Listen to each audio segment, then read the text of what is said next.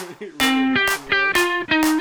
on that note, ladies and gentlemen, it's time for another episode of Not Another Film Podcast. This is the podcast where we take movies we used to love as kids and we re-examine them in the harsh, sobering light of 2019.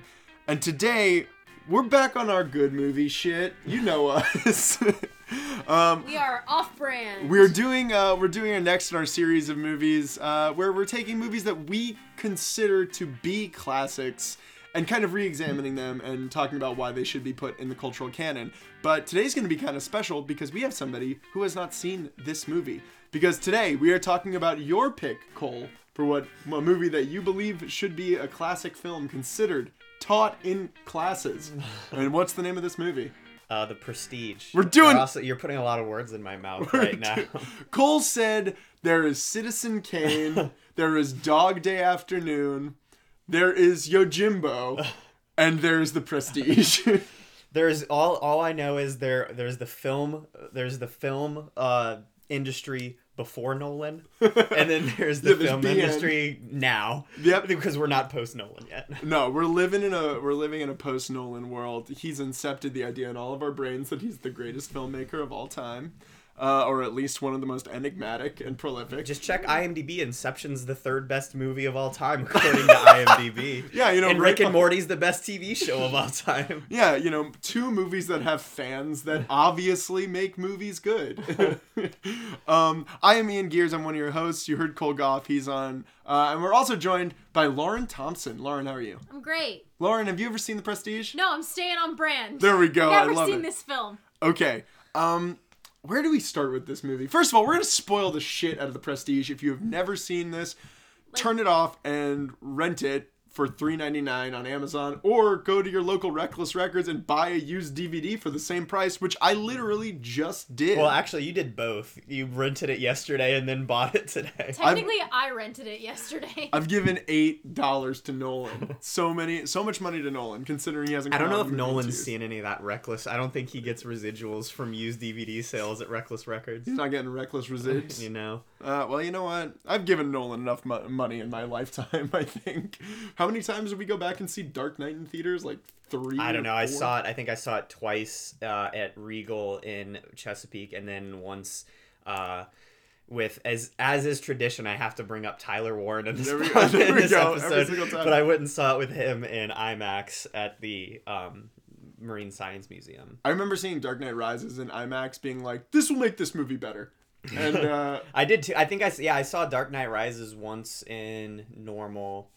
And then I think I saw it in IMAX as well, hoping the same thing because, gosh, I think I saw it with Sydney, like, opening night because I was so excited. We were so excited for it. And then I was like, I didn't think that was that good. And then I went and saw it on IMAX, and I was like, yeah, that definitely wasn't that good. See, I Phantom Menaced it. I told myself that it was a good movie and then rewatched it a few years ago and was like, oh, this movie is a structural mess. You also went through a phase where you could watch anything with Marion Cotillard in it and convince yourself it was good. Yeah, she's Marion Cotillard, and she has more to do in that than she does in Inception. Which is die.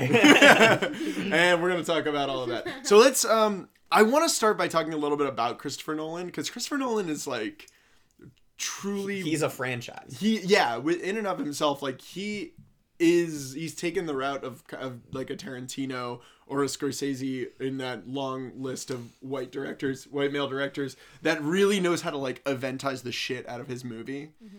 Because it's like, we have a Nolan movie coming out next year, right?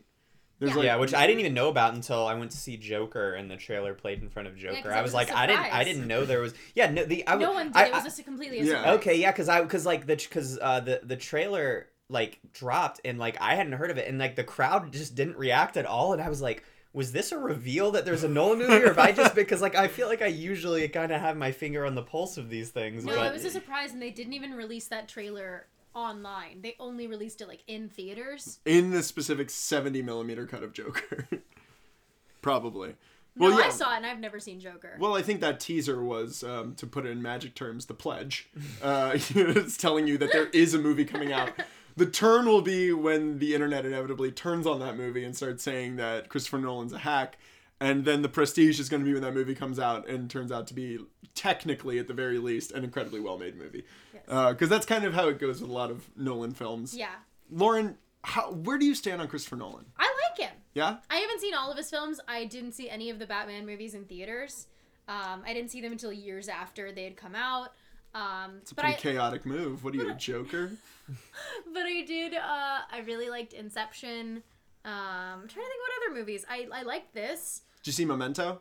Yes, I've seen Memento. What are your feelings on Memento? Another dead lady. Yay! Yep.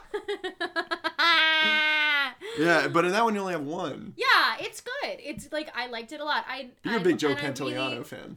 My favorite Nolan is Dunkirk. I really, really enjoyed that. Nice. Why Dunkirk? I just think that there's something like the nesting of the different timelines is really fascinating to me. Gotcha. And like I thought the sound design, like weirdly, that's what I take out. Like the sound design is incredibly effective in that film. Yeah.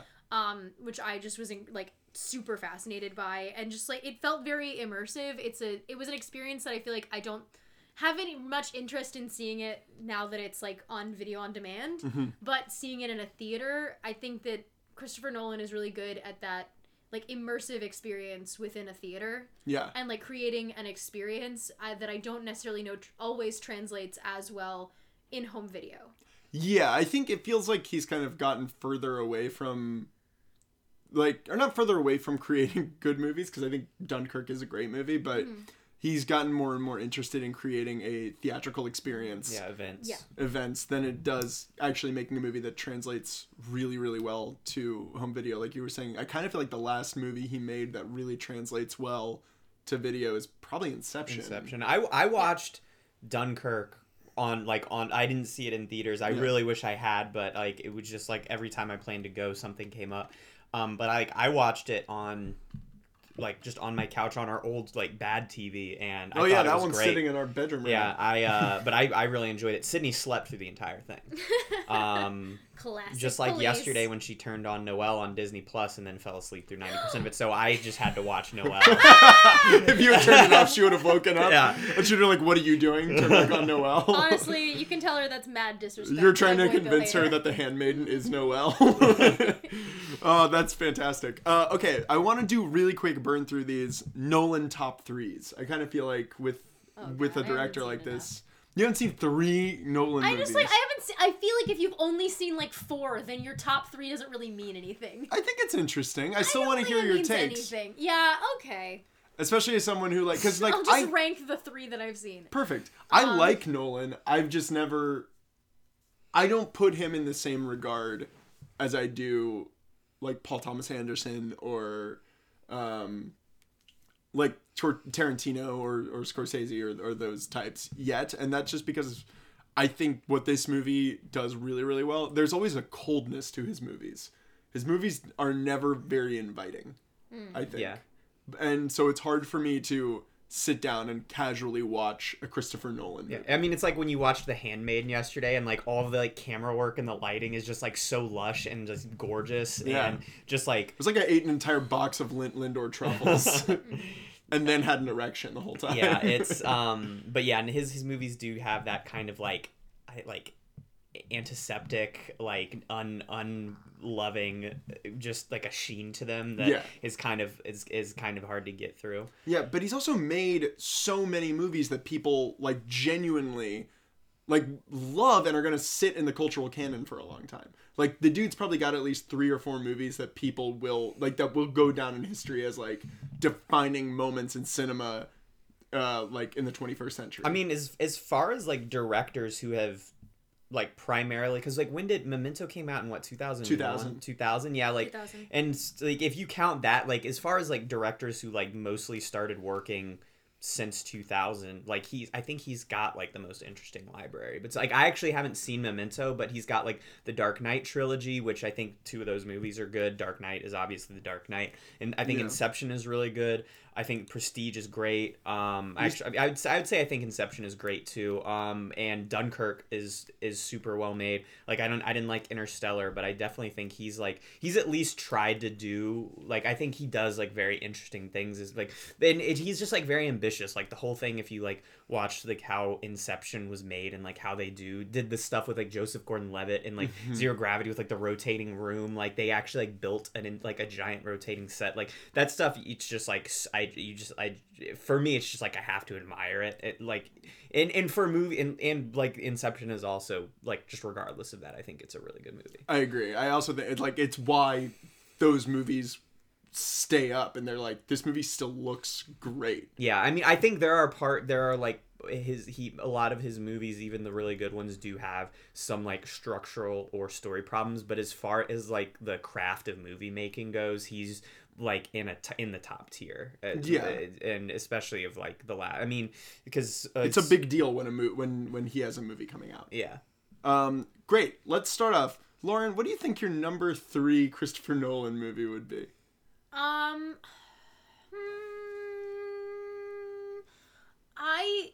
I'm gonna rank this purely because I don't think I have like the objective That's perfect. stance on it. So I think I'm just gonna choose like what I would put on right now and rank that. Cole and I were literally just talking about how that's the way you should make lists. I know. I'm just like, I usually feel the opposite way. I usually feel like when you're doing lists like this, you should like objectively try to do that. But I think that like I like The Dark Knight, but I don't think Dark Knight is in my top 3. Interesting. Wow, like, I love that. When I think of it, I would rather watch Batman Begins. Cool. Batman Begins is probably my number 3. That's great. What about Batman Begins do you like? I don't know. I think that it's an interesting twist on an origin story. I just remember I think I've just watched it more times, so I have a more emotional connection to it.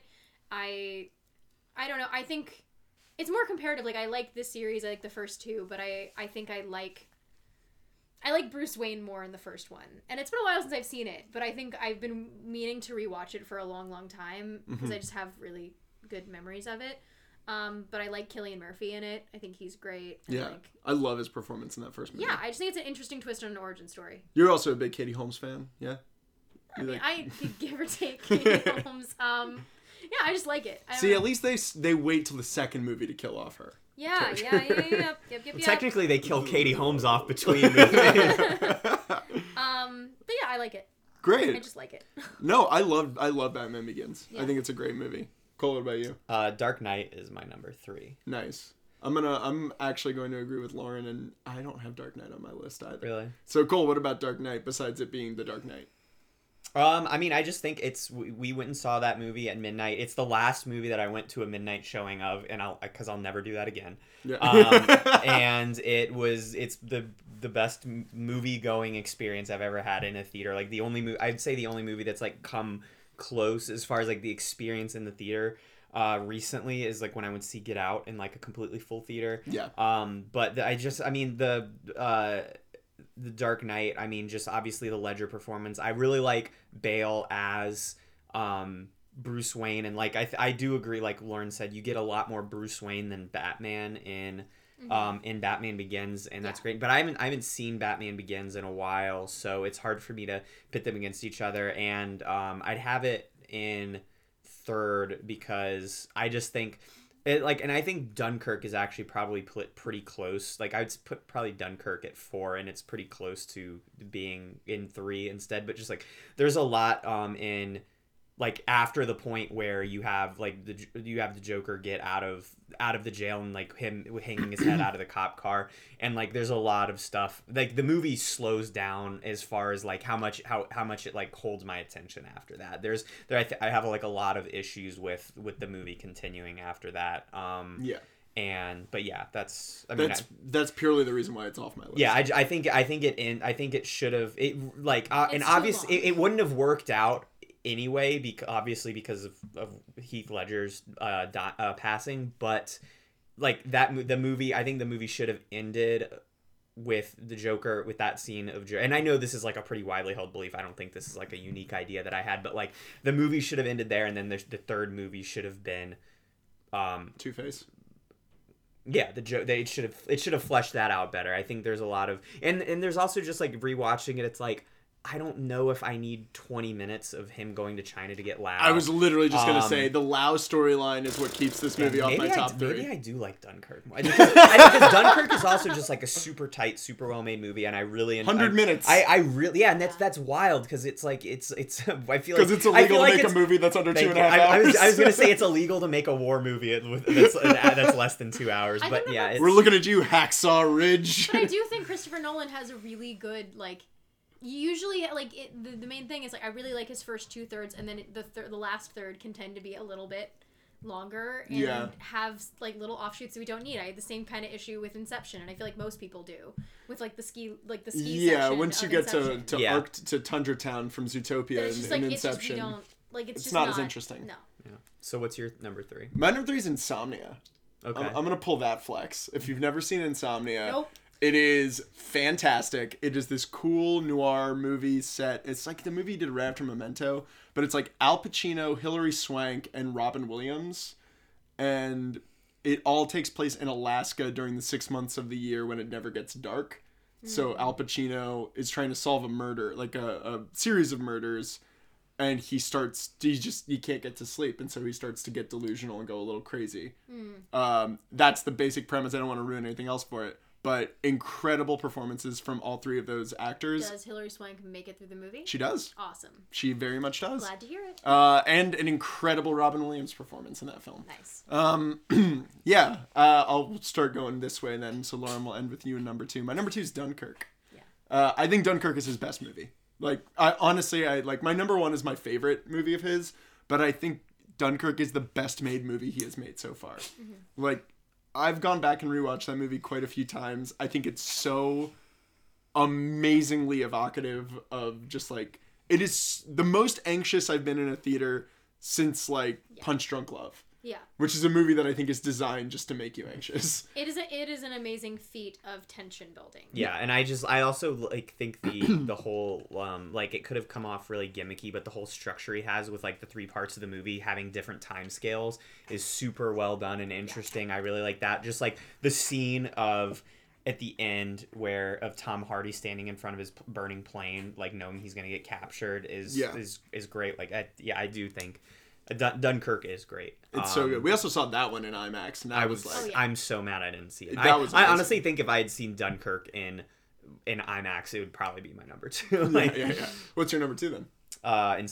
Inception. Yeah. Awesome. Yeah, I really enjoy Inception. I haven't seen it in a while, but I just think that's another just like very interesting, ambitious movie. I think it's probably like I think like the most Nolan movie. Yeah. It took him like 10 years to write that screenplay. Like, yeah. Notoriously, it was just like I've had this idea for like a hell of a long time, and I've just never been able to break the story. But yeah, and I just like the introduction of Tom Hardy. It was like my first experience with Tom Hardy, and I just love his character.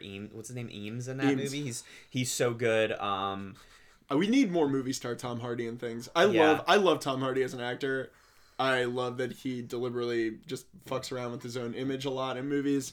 But goddamn, handsome movie star Tom Hardy is the best. Yeah, I really wish we got more of that and less weird Tom Hardy. I love weird Tom Hardy, but I don't want less of that. I honestly just want the ratio of Tom Hardy and like in movie making to increase. I want him to do both. Yeah, I have a lot of feelings about Tom Hardy that I also have about Bale, and we'll get to those when we start talking about this one. Lauren, what about you? What's your number 2?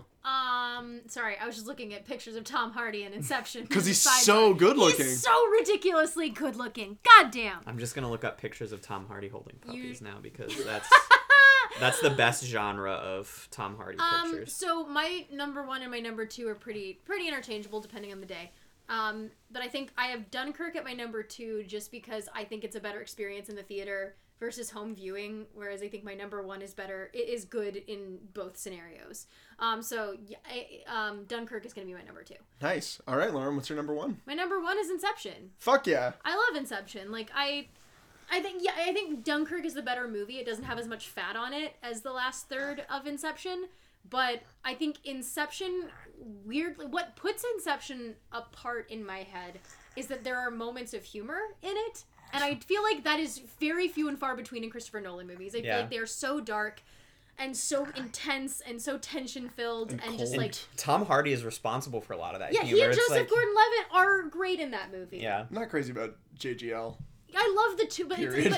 it's the dynamic between the two of them. It's a relationship that is like humor based. Yeah. That I think is like, I don't see a lot of Tom Hardy films where like people have any type of like, I wouldn't say like affection, but just like have any type of like working relationship or like personal relationship that is not like I love you, but it like in a very intense, serious way. Yeah. It's fun to just see like a rivalry that's also a friendship, that like it's that weird like buddy comedy like dynamic between the two of them that I don't know, I really like that there's some release that is not just like tension built and tension let out because our heroes got away. It's like, Yeah. oh, I need to laugh sometimes. Like Absolutely. I like that in the montages there are these moments of like levity, which I really appreciate. I also miss Ellen Page. Ellen Yeah. Page We is need more great. Ellen Page too. Yeah. Ellen Page turns in a really good performance in that Umbrella Academy. Yeah, that she's first great. season. I thought it was She's just very great. underappreciated. I agree. Cole, what's your number one? The Prestige. Yep, my number one, too. I love The Prestige I so love much. this and movie. one of the reasons why I was like, I wanted to pick it for this, and it's like I like the first. I always think of like The Prestige having, and I don't know if it's just a symptom of it being a Nolan movie, but I always think like, yeah, like I have problems with the third act. Like I don't really like the fact that like actual magic is like the fact that like an actual cloning machine is made, like a cloning / teleportation Made by machine. Tesla. Yeah, and it's like Tracks. and it's like every time I rewatch it, I'm like, yeah, I don't really mind that. I don't know why I always think I mind it. Like I thoroughly enjoy like the entire experience of this movie. Like it has some problems, but I love it. I think Christian Bale is just incredible in this movie, especially like after you watch it and like going back and just knowing that he's playing two different characters and like knowing you can tell which one he's playing based on the differences. And he also just has such a great act because this movie is like his actual act, like that's his actual voice, It's right? Cockney Yeah. accent. And I just wish you got more of that in movies because it's so great to listen to. I think he's like so much of this movie is like carried on his shoulders. I mean, we got to go see Ford v Ferrari then. I know, I do.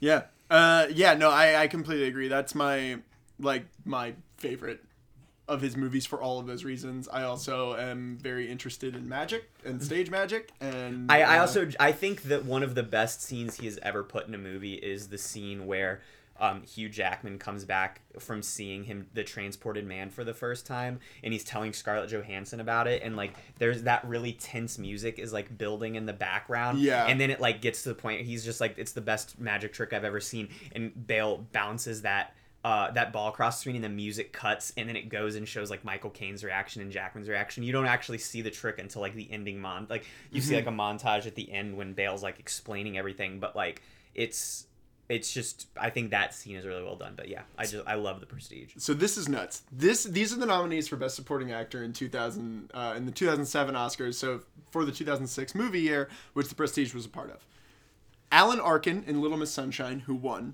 Jackie Earle Haley in Little Children, Jaimin Hansu in Blood Diamond, Eddie Murphy in Dreamgirls, and Mark Wahlberg in The Departed. Not going to take anything away from Dingman because he's one of the best characters ever put on film. No nomination for Bale.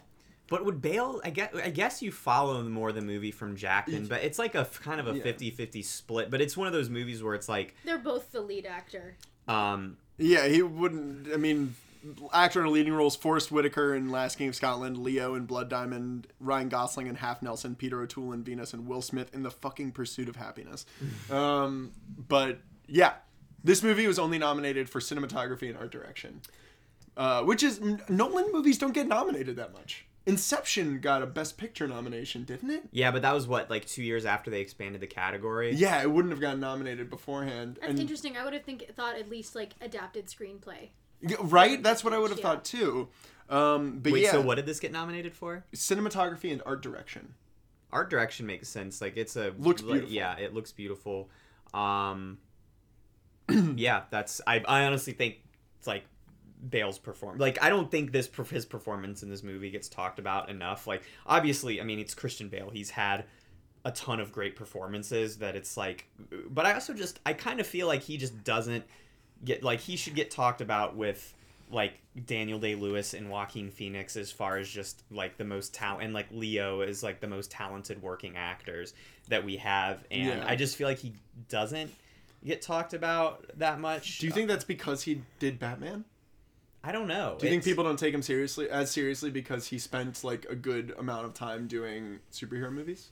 No, because I think he's great as Bruce Wayne. So he's my favorite Batman. Like I love him. I mean, like him and Keaton. I don't know. I don't want to. I don't know what the reason is, but yeah, I love. You don't want to get the Batfleck fans angry. And especially, like I said, especially in this movie, I just love him. Yeah. So okay, let's dive in. So Oh my God. Lou's ready to dive in as well. So we get introduced to the major concept of this movie, that there are 3 parts of every magic trick. There's the pledge, which is the introduction of the materials for the trick. There's the turn, when the magic happens, quote unquote. So something gets taken away. Yeah, something gets taken away. Yeah, something disappears. And then the prestige, when that thing returns again. And the movie is intentionally, this is part of the genius of this fucking movie, the screenplay is set up in that same 3-part structure. Yep. Because we get really a lot of the first part of the movie, we get the great Danton, which is Jackman's character, Robert Angiers, doing his magic trick, where he's doing the transported man, which becomes like the big focal point for this movie, the big trick. Mm-hmm. And he asks for a volunteer to come and check, a couple volunteers to come up and check the device that he's getting into to make sure that it's all completely street legal, I guess. And one of the people that comes up is a disguised Christian Bale.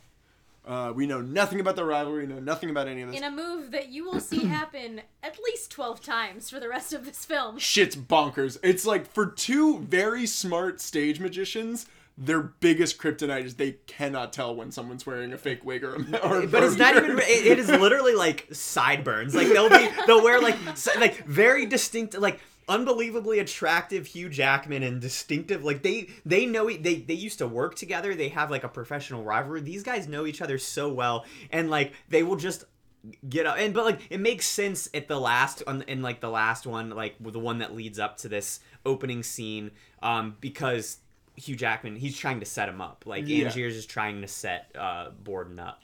My favorite one, but it happens so many other times, and like Borden like loses 2 fingers because of it, and like that's my favorite one, because when it Borden... is a small crowd. It is a crowd of maybe 20 people. You can look at their faces. Borden at that point is playing like kids' birthday parties. Yeah. There's like 18 people watching that show. It's literally the scene from My Date with the President's Daughter. He's like snapping the rings together, and like no one's impressed. Like in the biker bar. No one's impressed because he's not even talking. He's just standing there like with a frowny face, just smashing these rings together. They make a good point of doing that. Are you not impressed, bitches? They make a really good point of that, because one of my notes is immediately, man, Bale is a shit showman as a magician. And then the immediate next scene, they're like, Michael Caine's like, well, Robert, whatever he lacks in showmanship, you make up for in showmanship. And it's like, he's a wonderful magician. He's a terrible showman. 18, he's got a double. Because he actively looks like he wants to fight the audience. Yeah, it's Christian Bale. I'm sure he did. He was like, but that made me think, is like Borden's entire act, Christian Bale's entire act, before he gets to the transported man, or before he gets to the bullet catching trick, is it just like, all right, I got a hat, I reach my hand in, grab it out of a hat. Boom. I got some rings. They're apart. Now they're together. Boom. All right. And like does that for like 58 minutes. And then it's finally like, all right, here's a gun. So like, yeah, then no wonder the audience looks pissed. Then he immediately points at the audience like, fuck you guys. Yeah, like he's in a community theater production of Assassins. I feel like Christian Bale has really some untapped potential in just structuring his act around him doing magic, but also like completely roasting the audience while he does it. Yeah, he's kind of like just like shouting obscenities at people while he's doing magic. Just like first up, I'm gonna need a volunteer. Any of you douchebags want to come up? Nope, bunch of scaredy cats in here. And you know what? That's a magic act I've never seen, and I'm interested to see it. I don't think the professor would allow that to happen. Oh man. But the best part about that scene for me is he asks for a volunteer from the audience when they're like, "Boo, you suck. We've seen this ring trick with literally every magician that's worked the circuit." That he finds like, "All right then, here's a gun. Who wants to come up and shoot me with the gun?" and Fallon, spoiler alert, his twin brother, dressed up like Bale as Dick Cheney in Vice, raises his hand and is like, silently, "I'll do it," and like gets up. And we watch Bale get up, and we watch Borden register that Bale has gotten up to shoot him. And he gives him the gun, and he takes the gun, and then when he looks up, it's Jackman in a disguise, looking like he did it as Jean Valjean at the beginning of Les Mis. Because he's a magician, Ian! And then he turns, and Fallon's just looking at Bale like, "I don't know, I guess he just got there fast. I'm sure nothing bad's gonna happen." He's just like, "I don't know, he's a good magician. What do you want from me?" Oh my god, it's so funny though, because the shot is on Bale getting up and walking and being handed the gun, and then just pan up and it's like, psych, that was actually Jackman. It's great. It's Again, so Ian, great. He's a magician. There's real magic at play He's here. a magician, Ian. A magician never reveals his secrets. This is true. But he can switch places with another person. To go back to the very beginning, essentially, Jackman falls down. He falls into the case of water from an earlier trick that he does, where he's supposed to be able to get out because there should be a trick lock. There's a real lock there. Borden tries to break Jackman out. Jackman drowns in the box. Borden is now framed for Hugh Jackman's murder, and he goes to jail and is awaiting to be hanged. And that is the essential through line we get through this movie that's happening kind of at present time. Yeah. The rest of the movie takes place in flashbacks. Yeah. So we flash back immediately to Hugh Jackman and Christian Bale as like apprentices, essentially. Like they're just the plants in the audience for this other older magician. Which, like, a lot of this, I guess they probably wear different makeup every night, and just everyone in 19th century or 20th century 1890. So everyone in 19th century London is just as bad at recognizing faces in bad makeup as the two main characters are, because these guys are the plants in the audience every night. Does no one go see this magic act more than once? Like, nope. Or just like they don't notice that it's the same guys every night. Yeah. I also love that it takes place in London, but Jackman is doing his like over American. Like whenever Hugh Jackman is asked to play an American, it gets like every word is incredibly well pronounced. See, and everything. I think that works for me because he always just kind of sounds like a 50s radio announcer. Oh, it's great. I love Hugh Jackman. Like, don't get me wrong. I know. I think that like that over enunciation actually works for the time period quite a bit, because I think that's a lot more like, especially what performers would put on that kind of like, it's like halfway to mid-Atlantic almost. Like I kind of think it really works. Yeah.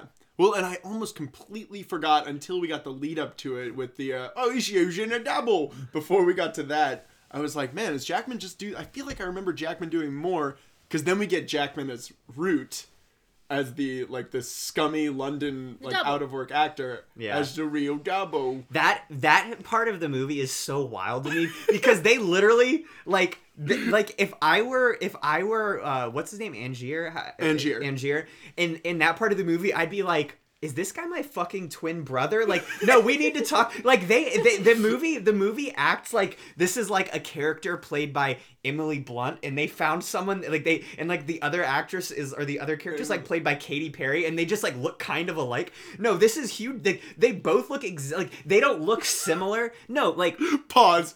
Emily Blunt and Katy Perry look similar to you? Yeah. What? No, I would have thought you were about Emily Blunt and Amy Adams. What? That is fucking stupid. Are you that's kidding me? insane. What are you talking about? Have you seen Sunshine Cleaning? Are they you look exactly the are same. you No, face blind? you're talking about Isla Fisher and Amy Adams. What the fuck are you doing? No, they do look similar. Look up pictures of Amy Adams next to Emily Blunt in Sunshine Cleaning. They That's look not very true. similar. Ian, that's not true. This is There's no. no way that Sorry. Emily Blunt and Emily Amy... Blunt. Sorry, Zooey Deschanel would have been better. But if you Google Emily Blunt Zooey looks Deschanel like and Kate Perry, it's no. If you Google Emily Blunt looks like the autofills are Kristen Wiig, which I don't agree with. Emily Blunt looks like Katy Perry, and Emily Blunt looks like Zooey Deschanel. No one fucking thinks Emily Blunt looks like Amy Amy Adams Adams, except what are you you. talking But about? anyway, like, Except for the person Alright. who directed Sunshine Cleaning. all right, so let's say Zoe Deschanel. But the movie, the characters in No, the movie it's obviously Amy Adams and Isla Fisher. Yeah. That's the one that everyone confuses. No, we're right. You're wrong, Ian. But anyway, the characters in the movie act like, oh yeah, it's a guy that kind of looks like Angier. We just have to like put a little bit of makeup on him, then like he'll pass. No, they are identical. Like To the point where it's actually Hugh Jackman. I've like met people that that kind of look like me before. I've never met someone like if someone introduced me at a bar to someone that looked exactly like me, it would scare the shit out of me. It would change my life. It would become that your life is shattered at that point. Yeah. And the fact that the root storyline is made up, or not made up, happens and then is dropped relatively quickly is wild to me. Like they should have had, like I almost would have rather like had like the twist at the end on top, like a twist on a twist. Like I guess like, to be like Root had actually killed Angier and Root's been the one who's been like doing like creating the clone army on Geonosis. Yeah. Or Camino. And like that's really what had happened. Like, I don't know if it's, like, I guess it's because it's 1890 and, like, Twitter doesn't exist, but, like, Angier's career should have been over, like, like, there's a time where, like, a wealthy woman has her hand mangled by a device because of something, like, sabotage Christian Bale does. Like, there's the whole thing where he gets exposed, like, his trick is exposed for using the double, and, like, his career should be over. But he's just like, all right, well, I'll just go by the great Danton now, and like no one will know it's me. No one will know it's the same guy because everyone's face blind in this city. But genuinely, like, hot take, it's not a very impressive trick. The transported man? No, Really? it's not an impressive trick. Okay, talk to me about this. Why is it not impressive? Because it's obviously a double. If you're in the audience, it's obviously a But double. it's 1890. Like people like back like they don't know that like they didn't know how their soup got hot. They think it's actually magic. No, most they don't. likely. That's the whole point. No, they don't.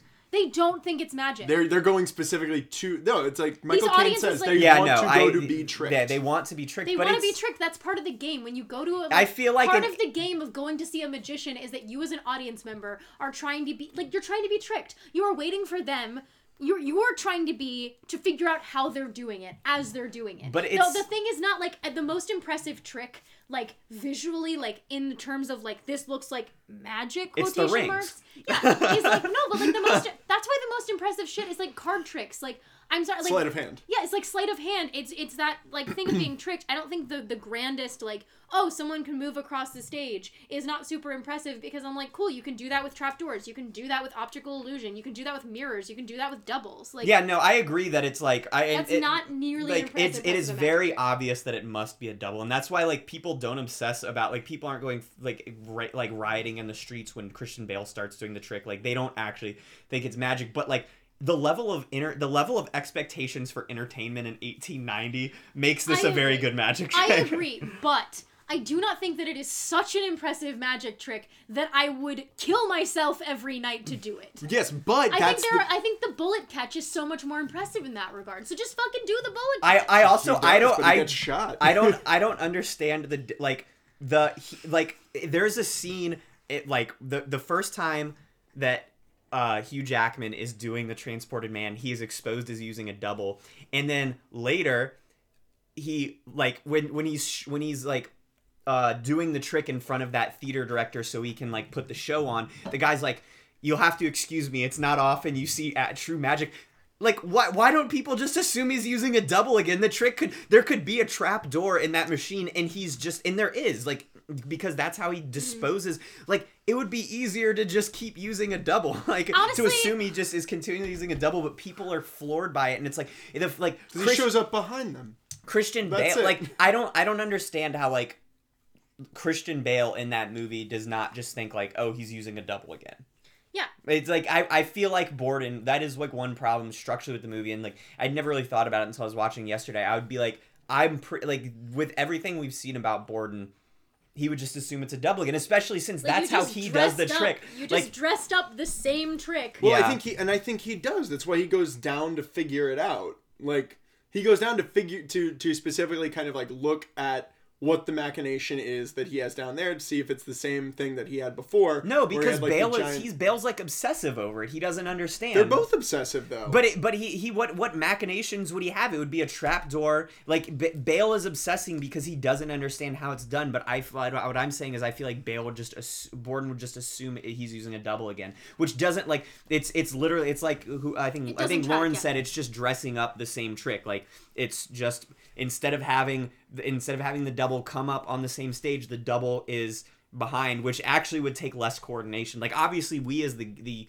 movie watching audience know it's a like terrifyingly morbid like murder machine. Yeah. But like I feel like Bale as a like trained magician who also like his secret to doing the trick is to use a double, which has caused Hugh Jackman to go into like a like paranoid like panic spiral for like the last couple years, is to use a double. So I don't understand how Borden wouldn't just assume that. Yeah.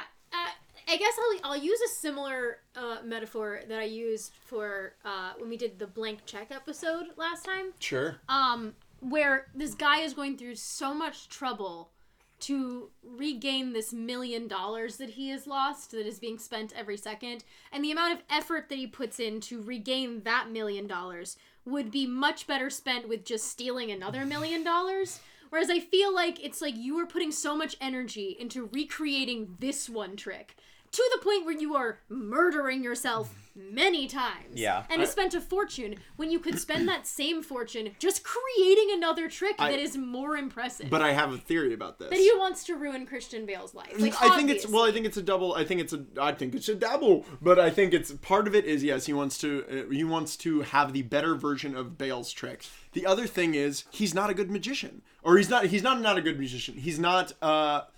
He can't come up with original ideas. They're two sides of the same coin. Yeah, he's not. But he has he's Michael not, Caine, who is a good engineer. Engineer. Like if he has all of this money from all the success he's made, he can hire people to teach him the magic. He also has like family money too, which is like not really addressed that much, but it's like kind of like a throwaway line in the beginning is like he went to London so he wouldn't like embarrass the family or something like that. So he could make his fortune in the world of stage magic. Yeah, he has like aristocratic wealth or something. Like I'm it just seems like it's like there are other people that can do magic tricks. There are other impressive magic tricks. Plus, I was like watching. The more impressive magic trick is the fact that Root exists at all. Yeah. Plus,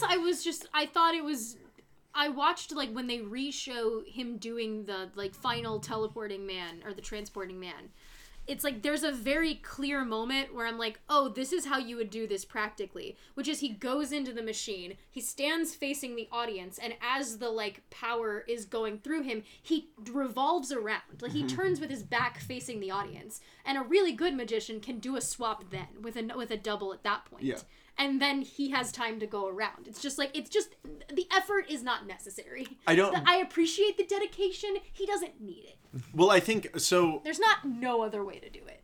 So I think the Transporter Man's a pretty cool trick, but I also you could do it with mirrors. Sure. You could do it with all types of different lighting effects. Like there's a way to do it. Absolutely. I think thematically it works well for the movie. Yeah, but also if we're nitpicking, that's like part of what we do. No, here. absolutely. So let's talk about the magic. Let's nitpick, but I also think the movie this goes into I think why this trick in particular is so sweat over in this movie is that apparently they couldn't get licensing from the Magicians Guild to expose a lot of tricks.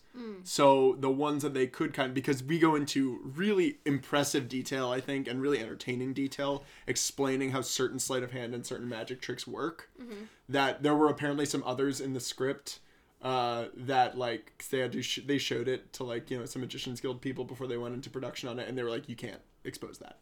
You can't tell people how that works. You can't do, and like, so this was one that they were kind of like, yeah, that's whatever. Does the Magicians Guild have to approve any movie script that discusses magic? Ask the people who wrote Now You See Me and Now You See Me Too. No, is that an actual approval process that has to happen? No, but I feel like he was kind of like, I want to be sensitive to the community. I'm gonna infiltrate my movie. I will also say, like, my critique of the Transporting Man is also partially based on, like, Penn and Teller did one of those variety videos where they, like, rate all of the, like, magic in different movies, where it's like, that's very cool. Like, he also was, like, not impressed with that trick, because he's just like, cool, you're obviously, as a magician, I'm looking at that going, that's a double I'm not impressed. Yeah, well, and it's like... it's not good magic. Like, Christian Bale isn't even a good magician for having a twin. You know, like, that doesn't make that's the whole point of the movie, is that the reason he's good is because of all the effort that goes in outside of the stage. Like, that's the point of that. He lives his act. Which is completely unnecessary. Sure, but I think, like, that's the biggest theme of the movie is obsession. That's a whole other, like, dumb side of things that, like, I'm like, it's fucking dumb that he lives it, like, his life sharing it with another person. Like, sure, but it's like, but that is also, like, that's what the movie's about, and so it's like it can totally be dumb, but I think the movie is as obsessed with those two characters, like, and their obsession as it is with anything else. Like, that's, for me, it's like, when I watch this movie, that's what I take away from it, that it's like, we're talking about method actors, or we're talking about spies, or we're talking about a type of person who believes with all of their heart and soul that in order to achieve a level of infamy or greatness or legacy, they have to, at some way, put themselves through some sort of personal hell to get there. And whether or not I don't think the movie condones it at all, because it turns one of them into a monster and the other one gets killed and realizes that, oh, my wife died, my daughter is never going to be allowed to see me again. I'm gonna, like, for all intents and purposes, I'm a hanged man. Yeah, so I mean, it drives both of them to ruin. I mean, one of the Bales, like, one of the twins gets out of it, like, with the, and he gets out with his daughter. His brother is the one that, like, gets, but has to completely reinvent his life. And I think that, I don't know, maybe there's something to the fact that the trick is impressive mainly just to those magicians. Yeah. But because it becomes a little bit more of, like, it's important to people in the trade, but people outside of the trade don't really see what's so special about it. Yeah, but that's not in the film. I mean, to the fact I think it's in the film. I think it's in the film. I don't think you ever see other magicians not being impressed with that. I think they're pretty much viewed as, like, the peak of their career. That's what I was saying. I think that it is, like, more a trick for other magicians than it is a trick for the audience. I think that it's viewed by the audience as, like, a cool trick in this film. I don't know. I think there's just, like... But if it was, like, something crazy, like some of the stuff that, like, Howard Thurston was doing around that time period, like, there were, like, riots in the street over him being, like a satanic, occult, supernatural magic user. But also, those were all based on, like, genuine, like, that was all showmanship covering technique that were, like, actually very safe tricks. Sure. But... Like, I just don't think that, like, I don't think that it's a ridiculous, not complaint, but, like, criticism to have of, like, I get that, like, it's about people going super far, but I just don't see the reasoning for why they're going that far when there are other ways to do it. Like, it's just kind of a plot thing that just ticks my brain. Like, I think I'm allowed to have those. No, you're absolutely allowed to. I just I disagree because I think that's the point of the whole movie. Yeah. Yeah, I guess I just don't agree. That's fine. Because I also just, like, I don't know, it's hard for me to, like, sympathize with people who are putting other people through pain just to be a better artist. Yeah, sure. I mean, I don't sympathize with Christian Bale in the movie. I don't sympathize with either. Yeah, I think they're both bad people. It's just like I guess all three of them are bad people. I can't stop watching. Yeah. Like, that's the thing, is because especially when you watch it the first time, or when I watched it the first time, I have a real problem watching movies that I know have twists, because I do exactly what this movie tells me to do, which is I try to figure out what it is. Yeah, that's what I was doing last night. But the first time I saw this movie, I remember really being like, I'm just going to let the movie happen. Because I didn't know there was a twist. Because I saw it in theaters, and I was just kind of like, I don't know anything about this movie except for the fact that Batman and Wolverine are in it. And I remember being so floored by the ending of this movie, and really, like, just having no idea. And then went back and watched it again, like, a couple years later. But last night was the first time that I had seen this movie in a few years. And it is... We were talking about this. We were texting about it. It is essentially two movies happening at once. Like, the movie that you get once you know what the twist is, it's so much more gratifying, I think. Mm-hmm. Just especially every single Bale scene is... There's, like, three things happening at once in every single scene and every single piece of dialogue. That's why, and, like, 70% of Bale's lines in this movie is telling you he has a twin brother. Like, when you're rewatching it, you're like, it is very obvious that's where this is going. But, like, it worked, like, for me, it, like, worked the first time, and I didn't, like, see it coming. Yeah. And I think it's effective, and I think, like, I'm in love with all of that stuff in this movie. Oh, yeah. One of my favorite scenes in the movie is the first time we get the introduction of Rebecca Hall's not today kind of refrain that comes back a lot, where she tells him she's pregnant. And he says the first thing he says is, "Oh, we should have told Fallon." We should have told this Fallon. man that she just met, like he was just introduced to her life, where she like, and she's not like, why the hell would we tell him? Like, I don't know who that is because he hasn't spoken for the year that we've been dating. because Fallon and like that day, like obviously, and because like she introduces it like you don't love like every day, like some days that you don't mean it. It's like because that day her actual husband, like the one that is in love with her, is Fallon. And for some reason that I is just such didn't... a fucked up red flag in any relationship. Oh, it is super fucked up. But watching it, I really liked Christian Bale's reaction to finding out that she was pregnant. I just thought it was like, I like it when Christian Bale smiles and laughs in movies. Yeah. And so getting to hear him do that and like kind of have, like, he gets to have the reaction of like the positive reaction on a scale of 1 to 10. He's playing it at like a 7. Yeah. And I just don't feel like you get to see that super often with like an actor like Christian Bale. It's always at a 10. Yeah, and it also is interesting because like he is in a way like having to fake that enthusiasm because he's not like, it's not his kid, like he is I'm sure excited because he's going like that's gonna be his niece, but Yeah. That's definitely the excitement of an uncle. he has to like try to bring it, like be convincing, like, oh, I just got told I'm gonna be a dad, but like I don't know how to get that, like, and that's the stuff like I feel like I didn't really watch movies with as like critical of an eye when I first saw it, but like I'm like, there's probably a lot of people that like watch this through the first time and are like, wow, Bale's performance is super inconsistent, and like his performance totally changes like on a second viewing, which is another thing I really like. It made me think possibly that was why they beefed up a lot of the root role, because it's like Jackman being like, well, he gets to play 2 people, I want to play 2 people. When do you think in Borden's life did he and his brother decide, yo, we should go into magic? It was probably like a year before, like this was 1890. You could just, if you moved to a different city, you could start over. Like, there's no records of anyone being alive. No back paper then. trail. Do you have the plague? No? Great. Welcome to London. But like, I also just want to know, because like at that point, there was a point where like in the beginning when we're first like, or not in the beginning, but like the earliest point that we see them like chronologically, like one of them isn't pretending to be Fallon, so does one of them just like hide in a closet for like and then they just like tag out, like, or like one of them stays in their apartment all day. It's like a is that like what does that happen like Orphan Black, or no? There's some show that came out on Amazon where it's like there's like 7 septuplets and they always have to hide. What happened to Monday? It's a movie on Netflix. Yeah. Okay, and that, because one of the big things we got at the beginning is Piper Perabo, who's playing Hugh Jackman's wife, dies. Oh yeah, we didn't even. We didn't. But she dies in the water tank trick because Borden ties a knot that Michael Caine says she's gonna have too much trouble getting out of that knot. It's not a wet knot. It's not a wet knot. She was only 16 years old. There are so many points in this movie where Michael Caine like verges onto the you're only supposed to blow the bloody doors off voice. Yeah, it's so great. He also locks Borden in a coffin at one point. It's great. Like, it's so much fun. But so he ties, because Paper Parabo goes, no, try, like, you can tie the knot. I'll get out of it. I'm good enough at what I do. So Borden ties that knot. She can't get out of it, and she dies.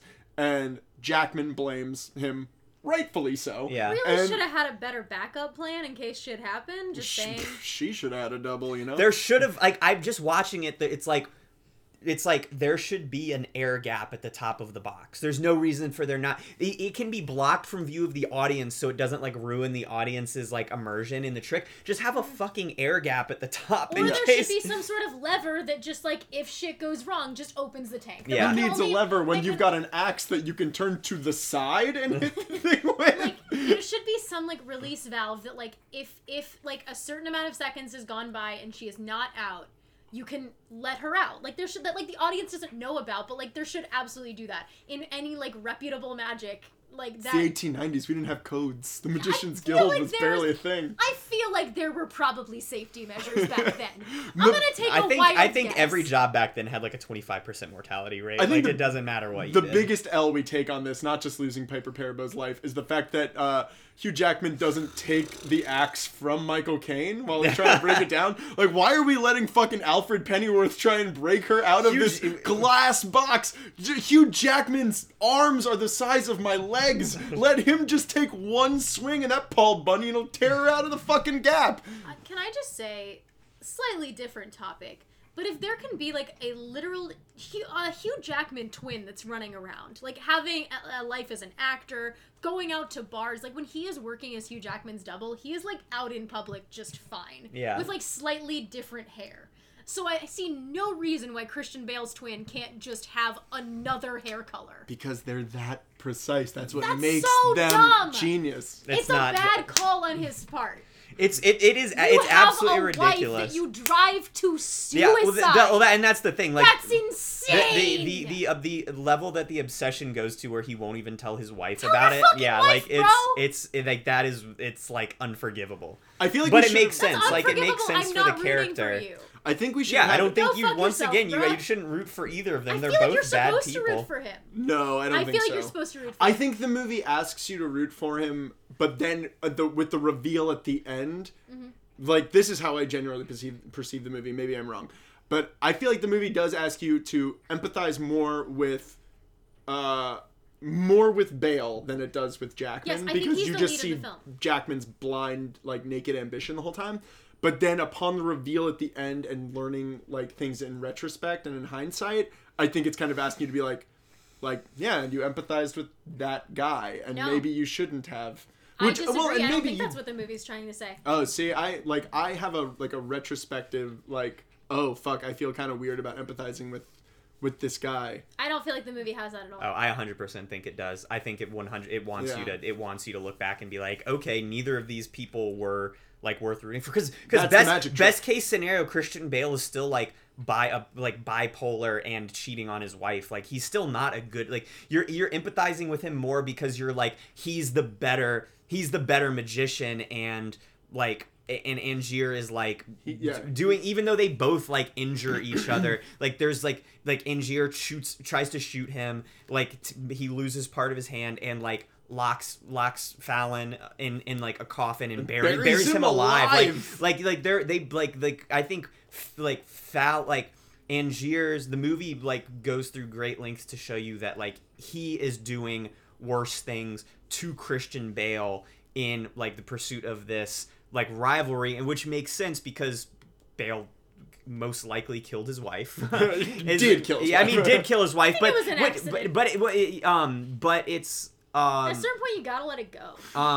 but also like in his own personal life, like Borden is doing bad things to like the people he's supposed to care about. Yeah.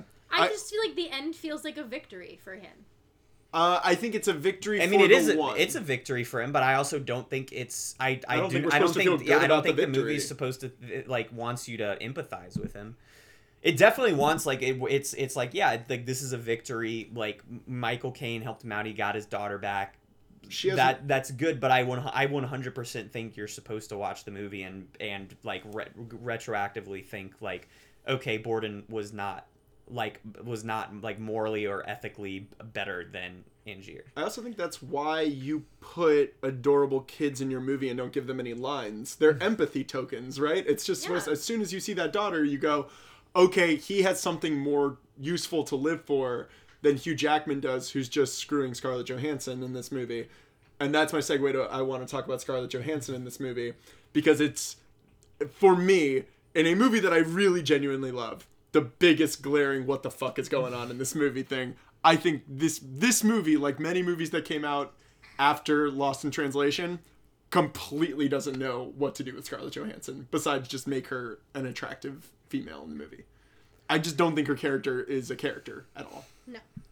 Like we're Cole, do you have any? Where do you land on ScarJo in this? I mean, I think she's like the weakest link, like character building wise, like character motivation wise, and like I don't think it's a great performance from her. No, So like I agree. I think it's like her. I think like, she in does a a movie. fine performance. I Yeah. just think it's written for a movie that everything else is written so meticulously. And there are so many, like, we're going to make sure in every single scene with Bale, there are at least 2 or 3 different readings of what you could perceive happening at any time. With, you know, Jackman, we're really, really going to deepen, like, I think it's a great Jackman performance. It's one of my favorite Hugh Jackman performances because it's just, like, we're really going to get this, like, even though he's Australian, like, kind of the most all-American looking, like, classical, handsome movie star of, like, the early 2000s. Like, we're gonna make him into this really obsessive, kind of, like, gross person.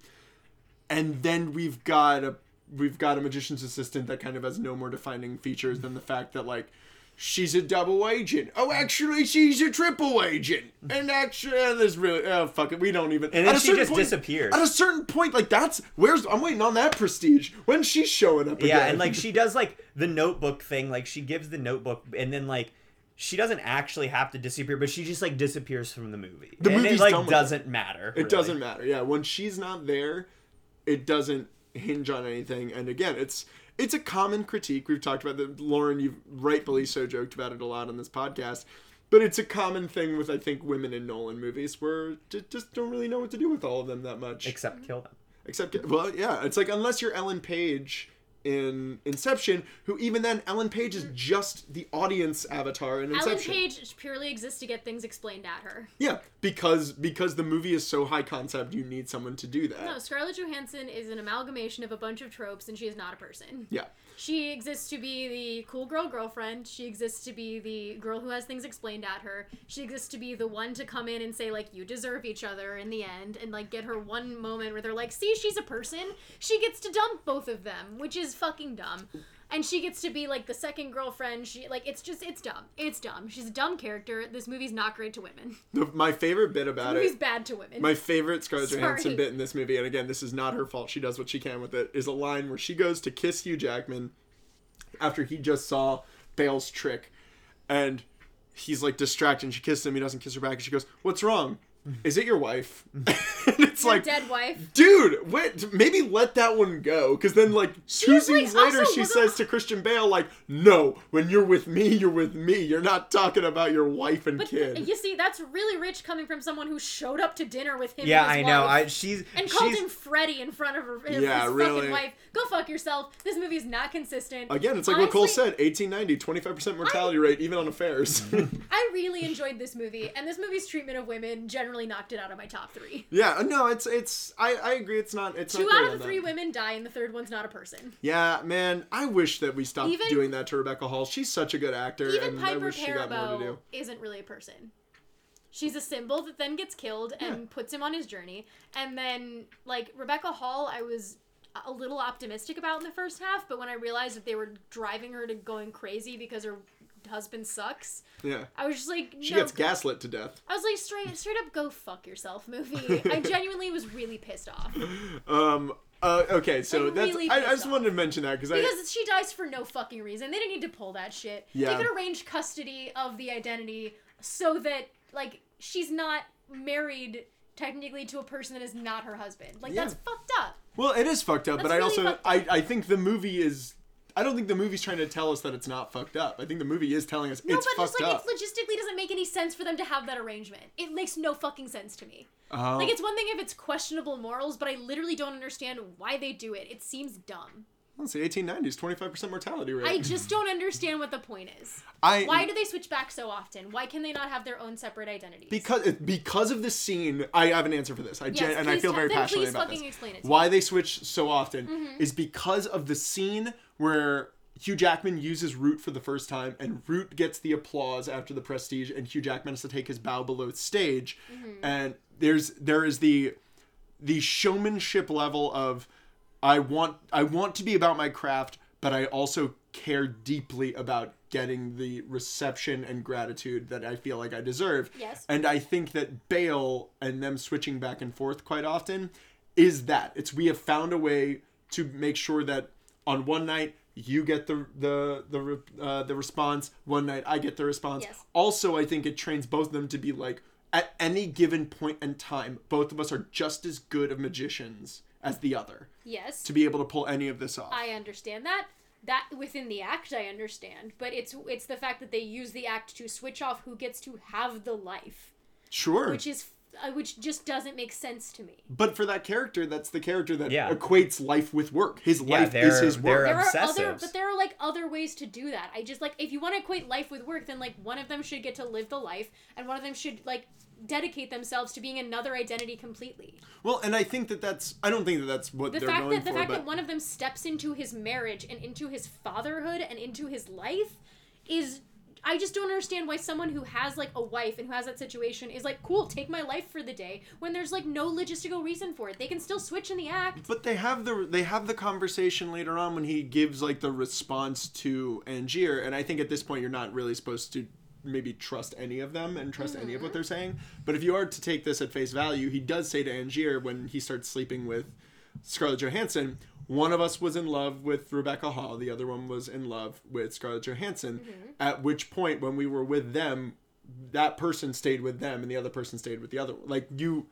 they did kind of like, okay, I'm going to spend the night with Scarlett Johansson tonight, so if Fallon's the one who's in love with Scarlett Johansson, cool, that's all you be Borden tonight, I'll be Fallon, and hang out taking care of the kid. Yeah, but they obviously crossed wires, so why did those times happen? I don't know.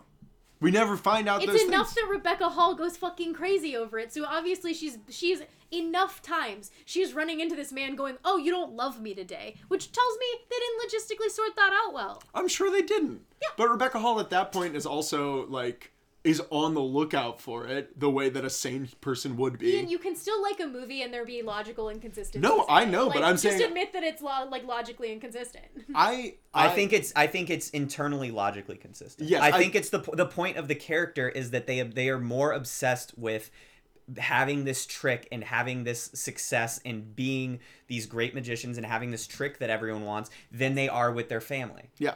I completely agree. That's my reading. I think there's such an easy way to have both, and I just don't understand why. But because that's not what the movie is trying to do. The movie's not about that.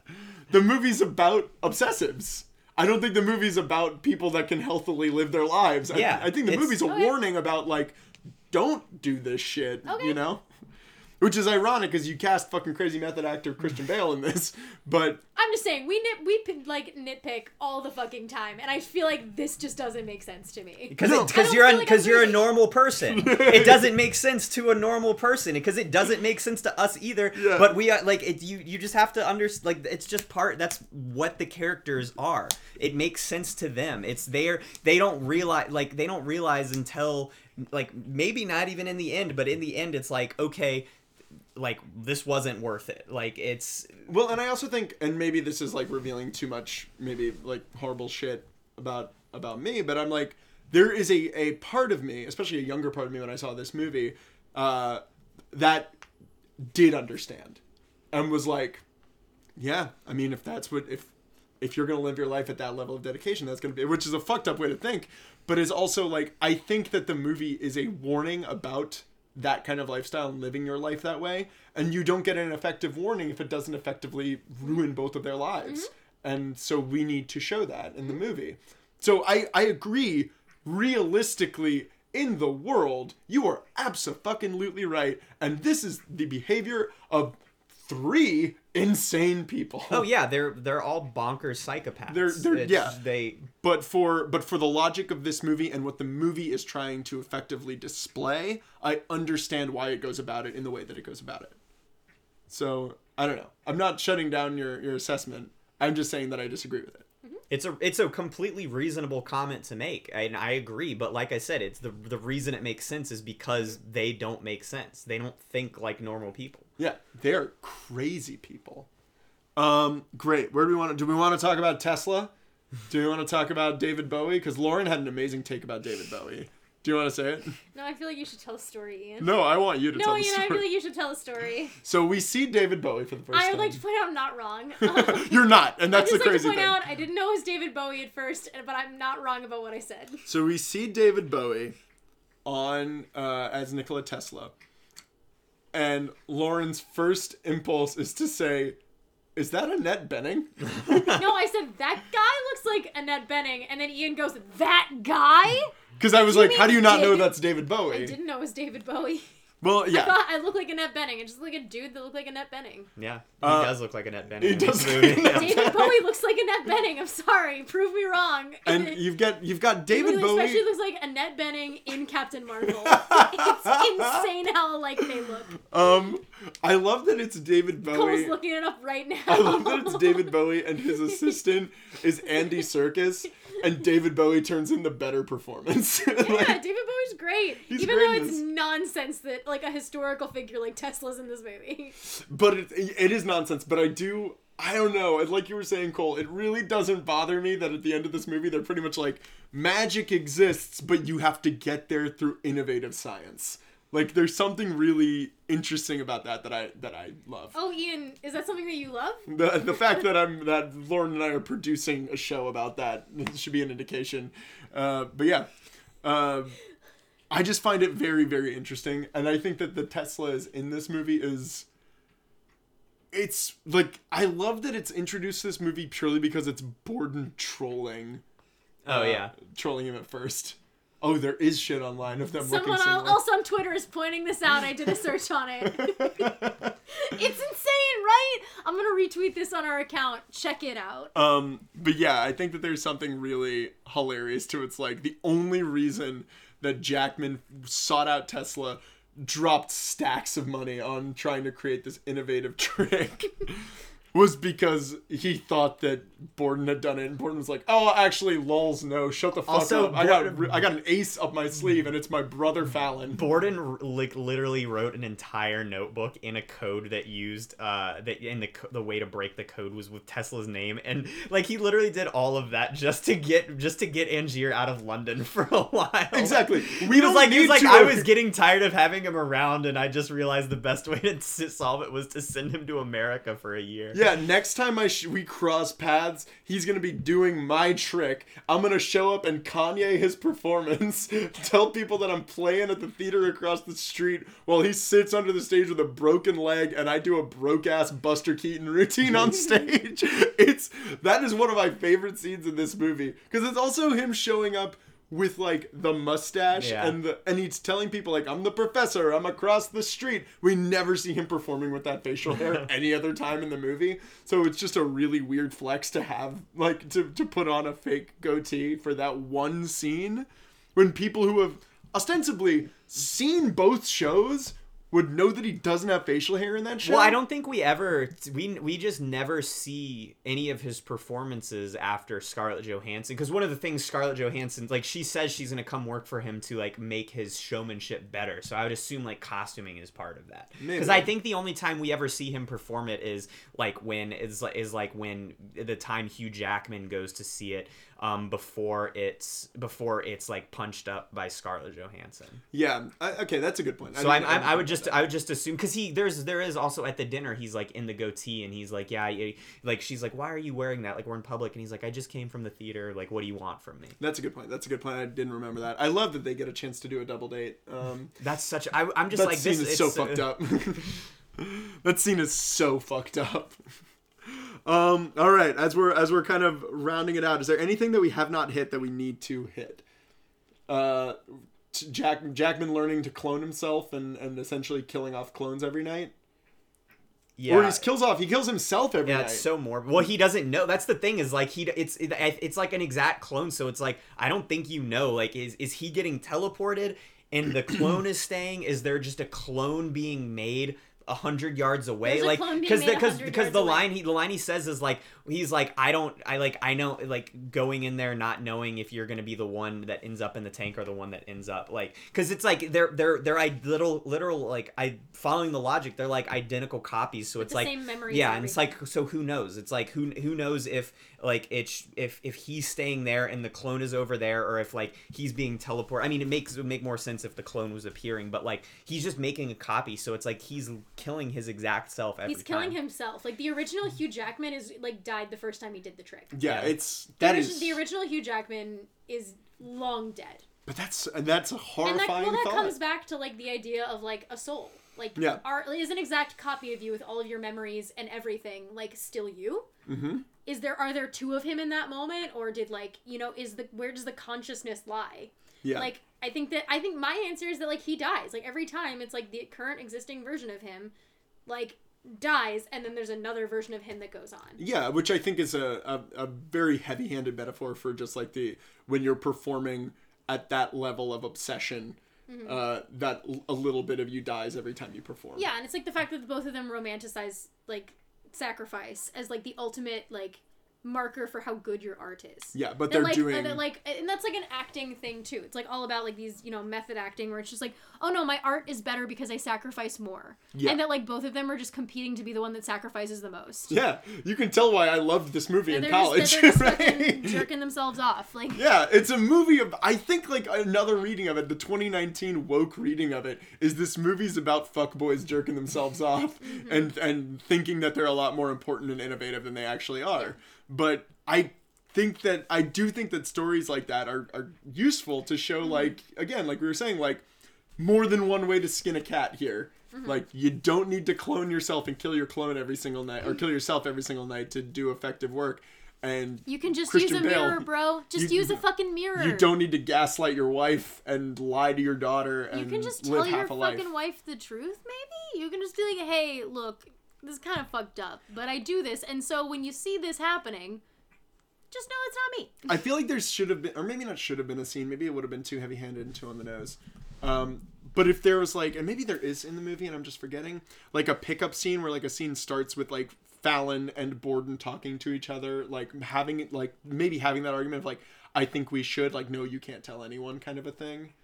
Like maybe being like, I want to tell Rebecca Hall. Well, there's also like the last scene you get with Rebecca Hall talking to him when she's like drinking in the morning, and she's like, I know what you are, I'll tell people, and then later on Scarlett Johansson says like the day before she like hung herself, she wanted to meet me, she said she had to tell me something important. So it's like she figured it out. Yeah, she figured it out, and yeah, that was like the last straw, I guess. Yeah. Which again, you know, going more into Lauren's point about kind of like over extreme reactions, if she figured it out, why'd she kill herself? Did she figure it out though? It's implied. I think it's implied that she figured it out, or I think possibly even more interestingly, the one that's married to her told her. Yeah. Mm-hmm. And then there's even another reading you could do where like maybe the other Borden killed her. Yeah. Because he couldn't let that secret get out. Which I think, like, that's a whole other movie. Because you see her setting up. You see her setting it suicide, up. right? Yeah, you see You her see setting her it up. drinking and then you see her hanging. Yeah, you never see her setting do it up. You just see her hanging. Oh, okay. You never see her do it. But I think that's... I don't That know. could have been her waiting for the meeting and then after he kills her. Yeah, and then he killed her because he couldn't have that happen. Yeah. Um, There's that reading. Christopher Nolan loves killing ladies for drama. But I also think that and you can get it when you watch the movie and you see the very just fucking genius and subtle difference between both Christian Bale performances, that I think there's something really intentional happening, that whenever we see the person who's not in love with Rebecca Hall interacting with Rebecca Hall, he's always working on a trick. And in my mind, I've always registered that as he's probably got the slight edge as a magician. Like, he's kind of more of the, like, he's more left-brained maybe, and like the other Bale is more right-brained and like loves more, because we only ever see that one doing like sleight of hand tricks to impress her and to impress the nephew. But he's the one playing the bar mitzvah at the beginning of the movie, where he meets Rebecca Hall. But there is something, I think, to the one that's having the affair with Scarlett Johansson and you know, as maybe potentially kills Rebecca Hall in this new reading, is the one that's, I think, a little bit more blindly ambitious and slightly more of a scoundrel. Well, he's the one who was obsessing over Angier's trick. He's the one that gets caught and is imprisoned because he said, like, and he's in the end when he's like getting taken away and like Fallon comes to visit him for the last time. He's like, sorry, like I couldn't let it go. Yeah. So like he's the one who, it seems like the other one was able to get past it. Yeah, knew that there was something, that the bigger, more important thing was preserving his family, and the other guy didn't have that, and so he was still a lot more reckless with his job, and it ultimately led to his and the other Borden's wife's death. So yeah, I don't know. That makes me like the movie just as much. Great. Okay, budget game. How much money do you think this movie cost to make? 2006, Lauren, 2 years before Iron Man came out. Yeah, so this was still like pre blank check Christopher Nolan. Yes, this was I would say Christopher Nolan hit his like He wasn't given like 2 out of the 3 IMAX cameras in the world and Yeah. like given $150 million. I think he's shooting out of a Fabergé egg now. Yeah. But yeah, so I'd say probably That was post is Dark it like Knight. 45 million dollars. 45, Lauren. How much was Iron Man? Iron Man was $140 million in Okay, 2008. maybe like 60 to 70 I'm million. gonna say. I'm gonna go high, and I'm gonna say 80 mil.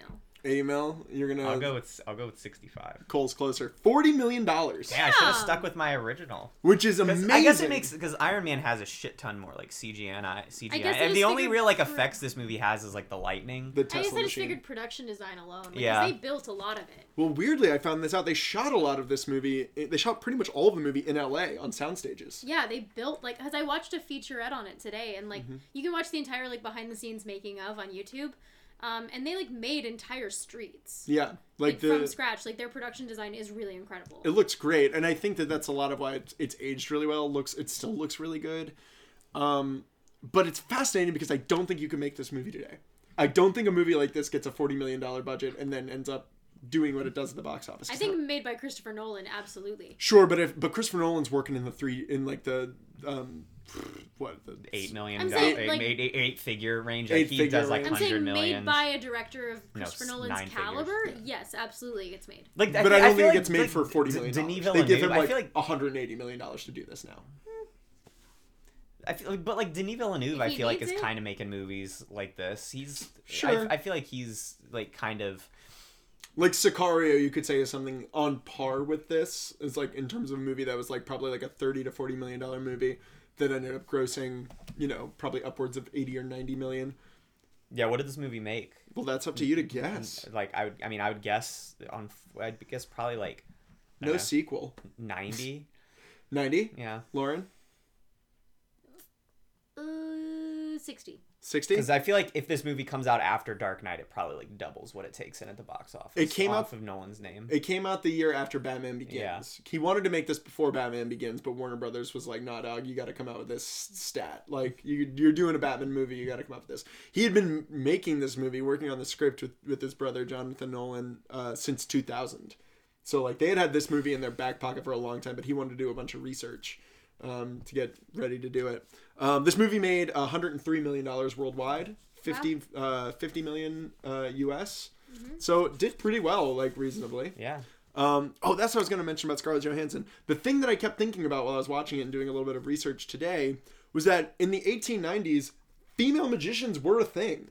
I kept thinking she was gonna it would have possibly been a more interesting thing if she was trying to snake both of their. Give me a transported woman. Yeah, give me a Dirty Rotten Scoundrels with Scarlett Johansson as that character, and just like trying to like beast both of these dudes. Yeah. That could be interesting. It would have been great. But instead, she's just hot. I think it's really strange how there were two movies that came out in the same year about magicians. Yeah, that The both starred Illusionist. American women as European characters, as like the love interest. Is that Jessica Biel? Jessica Biel was in The Illusionist. I've only seen The Illusionist once, and admittedly, I treated The Illusionist v. Prestige the way that we treated Kanye v. 50 Cent in 2008. Like, I was just like, nah, Prestige all the way, fuck The Illusionist. And The Illusionist is a good movie. If Prestige premieres to more than The Illusionist, Ed Norton has to retire. Ed Norton's retiring. Ed Norton, if you make less money than The Prestige, you can't make Motherless Brooklyn for 20 years. Yeah, that is really interesting. Because it's like, it wasn't like we were going through like a magic phase. Really, was it? Yeah, it's just Was one of Chris those- Angel Mind Freak that big of a deal? Because No. that's... I kept thinking also watching this that it's like, oh, those are the two modern day avatars where it's like Hugh Jackman is more of a David Copperfield and Christian Bale is Chris Angel Mind Freak in terms of just like the dark broody magician. Yeah. But we didn't get any more kind of like modern We didn't get any analog Penn with and that. Teller. Nope, no Penn and Teller in this. Just like super chill, super good at what they do. Yep. Seem Penn and- really Penn nice, and- incredibly atheist. Yeah, Penn and Teller are just like, this magic sucks. They're just off in the corner in this movie doing like actually good magic. You have to be that good at sleight of hand and illusion, or in order to be that good at sleight of hand and illusion, you can't believe in God. That's part of the Magician's Guild. And I'm sure Penn Jillette would tell you that. Great. Awesome. We'll go down the line now. Would we recommend The Prestige in 2019? This is a strong fuck yeah from me. I love this movie and love it even more after rewatching it last night. Yeah, I mean, I'll probably watch this movie in like a couple weeks now, and then I just watch it again and like remember it. As long and like I've nitpicked a lot of things here, and like everyone's brought up good points, everyone else has brought up good nitpicks and like problems with the movie, but it's still just it's like a journey that I really enjoy going on, and like I think Christian Bale's performance is like strong enough to just like make the movie entertaining. He's so good. He's so good, and he's up against the greatest showman. And his character's the worst showman. Lauren, what about you? It's a good movie. I don't know that I get the Christian Bale hype that y'all are on. I think he's good in this movie. He's great. I think he's really good. I don't think it's like the best performance I've ever seen. It's a really, really entertaining movie. It's really fun. I like magic, so I enjoyed it. Yeah. But it's not my top 3, but I really like it. No, it's a great movie. Awesome. Recommends across the board. Now, like we always do at this time, we try to find a modern analog for The Prestige. This was hard. This was really hard. I literally Googled earlier movies like The Prestige, and it didn't help at all. Like everything is just like The Illusionist, and I'm like, I've never seen Now You See Me. I don't want to see Now You See Me. I've heard it's good from people. Some people really ride for those movies. I've never seen them, though. Can I recommend Ant-Man and the Wasp because there's really good magic in that? Great, yeah, do that. Talk to great me about it. Yeah, I think the magic that he does in Ant-Man and the Wasp is really fun. Yeah. He's like Scott Lang kind of becomes an amateur magician. And, Under house arrest. And he's really, really good at it. That magic in that movie, fun fact if you watch the Variety video, is Penn and Teller's favorite magic that they watched for all of it. Because apparently... he actually does the magic. Paul Rudd did learn sleight of hand for that. Because it's like, it genuinely takes like skill that you can't do via like camera tricks. And hot take, more interesting than all of the Marvel action-y stuff in Ant-Man and the Wasp. Because I also was watching the featurette for this movie, and for the most part it was really interesting and really great to watch the craft going into it, but they were showing a lot of the filming of the magic scenes, and they weren't having people do like actual magic. Like you could see like in the scene where they go to try to spy on the other magician, when he has the like the curtain over the like fish tank or whatever, it's just a stage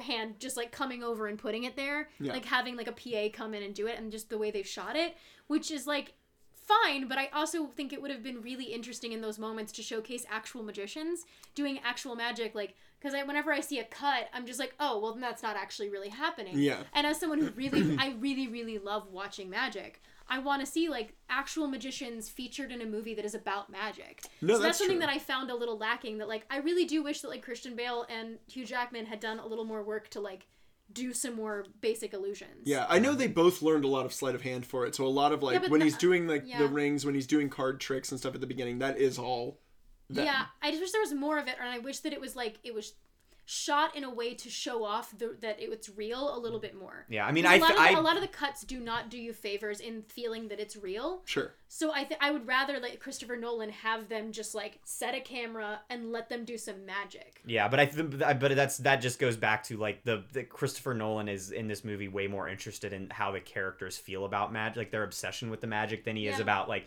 actually like entertaining magic being shown. Yeah, I guess that's why it didn't maybe work for me as well when they were talking about how much better of a magician Christian Bale is than Hugh Jackman. Because it's like show don't tell. Yeah, I can definitely see that the side where Hugh Jackman is a better showman and is a better He's the greatest showman, and that he has so much more charisma and stage presence. But I didn't get necessarily as much the other way around of like, wow, Christian Bale is an amazing illusionist.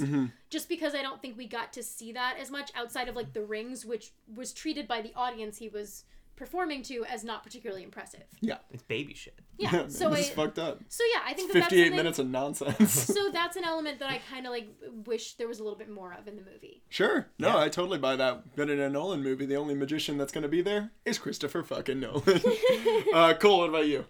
I think two things. Like, I kind of recommend Watchmen, the new Watchmen show. I think a lot of it is just because like like whenever I'm watching that show and the Ozymandias parts come on, it just like reminds me of like a weird steampunk Chris Nolan movie that's being made. Yeah. But like That's a good call. but like another, like the main recommendation I would make is probably, and like you can either agree or disagree since you watched it just yesterday, is The Handmaiden. I was going to say this because I'm it's glad a bunch. you- It's just a movie about people lying to each other and like the like twists and turns and just a ton of deception. But like everything we've said about how like sterile and unloving like and cold like the Prestige is, like how the Prestige is made, like is like the total opposite for of like like The Handmaiden. The Handmaiden is just such a like horny sensual movie and is just The Handmaid's like this movie, but if they fucked. yeah. Down. No, I completely agree. I was just thinking about that as like my Roger Ebert take on The Handmaiden after watching The Prestige was I was like, oh, but this is a magic trick of a movie. Yeah. Like there literally is. It's set up a part 1, part 2, part 3. Yeah, you get the whatever the they're Pledge, called, the Turn, and the Prestige. Yeah. Yeah, within it, and just such a great ending to that Yeah. movie. that too. Act 3 is so fucking good.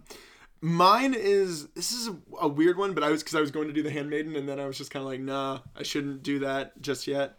It's a movie that came out a couple years ago on Netflix, documentary called Jim and Andy, which is the documentary about Jim Carrey doing Man on the Moon, where he played Andy Kaufman. And if anyone's ever like watched any interviews with Jim Carrey or like done any deep dives on like any of his social media presence in the last like 10 years, he's going through a lot, or it just seems like there's like he's really working through a lot within himself. And as someone who grew up watching and loving Jim Carrey, it's very, very disconcerting to watch that movie, to see what he felt he needed to go through to achieve a performance that he felt worthy of Andy Kaufman. Yeah. So I think if you're interested in the ideas of method acting or obsessive work and really making your life into the work that you're doing, I think that Jim and Andy is a great, really kind of transparent example from the horse's mouth about like what he has gained from doing that with his life, and also like the people and the things and the joy and kind of like the blind ignorance of being happy that he has lost from doing that. Because you definitely leave that movie not really, like, it does not paint a positive light about that kind of performance or that kind of aspiration in acting. But yeah, I would definitely go with Jim and Andy. I also just think it's fascinating. If you like Man on the Moon, which I love, and you like Jim Carrey, whom I love, it's a heartbreaking, really interesting documentary. I also want to recommend kind of like, I know mine was kind of a throwaway recommendation, but I wanted to recommend, I didn't choose this movie officially because I think I've recommended it before. I wanted to recommend Phantom Thread, which I think is a really interesting companion piece to this, in that it really does care about the like relationship, like the personal relationship between an obsessive and his partner, in a way that this movie doesn't really have time for, but it really does care about like the woman in the relationship with someone who is obsessive, and that like how you navigate that, how you negotiate that. And like it also is a really interesting like two-hander like power play between the two of them for like just negotiating obsession, which I think is really interesting. Yeah, no, we talked about that. Love that movie. Yeah, it's a great movie. It's a great film. Anything else? Lauren, you want to plug anything? No, but Ian and I are producing a narrative podcast coming up about magicians. About magicians. If you like this movie, you're going to love what we've written. More details on that to come. Early 2020, we will have details for you on that one. Wow, very, very hypocritical of Lauren to call out this movie for not doing great showing the magic, and you guys are producing a complete audio medium magic show about magician. Yeah, because we don't have to show. We just have to here. Well, you can make a podcast criticizing us for that. How There about we that? go. We do. The For Your Reconsideration pod coming right back to your Cole to can your make feed. a podcast examining our podcast, That would which we be- talked about on our podcast. That's meta as fuck. Cole, you got anything you want to You want plug? to do the after show for our podcast? Sure. What's the Vanishing? What is it called? The Vanishing Act? Vanishing Act. Yeah, that's the name of our pod. Thanks for revealing the name. Thanks for prestiging our name all over this pod. You can just beep it out and. Yeah, it's I know that now after watching The Prestige, I'm like, oh, Ian, did you just want to call it The Transporting Man? Like, Shh, don't tell anyone. Turns out I was a lot more inspired by the Prestige than I there are realized. so many Prestige inside jokes in the writing once I know to look for them. It's I love the so Prestige. Funny. It's the best Nolan movie. Yeah, no, I got nothing to plug besides that. Thank you very much for listening, folks. Please remember to leave us a review on iTunes, Stitcher, SoundCloud. Make sure you leave us a review with 5 stars. Anything less than I that don't is think complete you and can utter review bullshit. us on SoundCloud, but go for it. Yeah, give us a try. You can leave comments. That's kind of cool. Cole's gonna be on It'd be nice to have Letterboxd soon. You can comments check that, out Cole on Letterboxd. It'd be nice to have comments on SoundCloud that aren't bots. That'd be really fun. Yeah, that's true. If you listen to us on SoundCloud, just let us know you like the stuff. Share our shit. It's gonna be great. Aside from that, have a happy holiday season, folks. We're gonna be back next week with more episodes. Thank you very much for listening. Bye.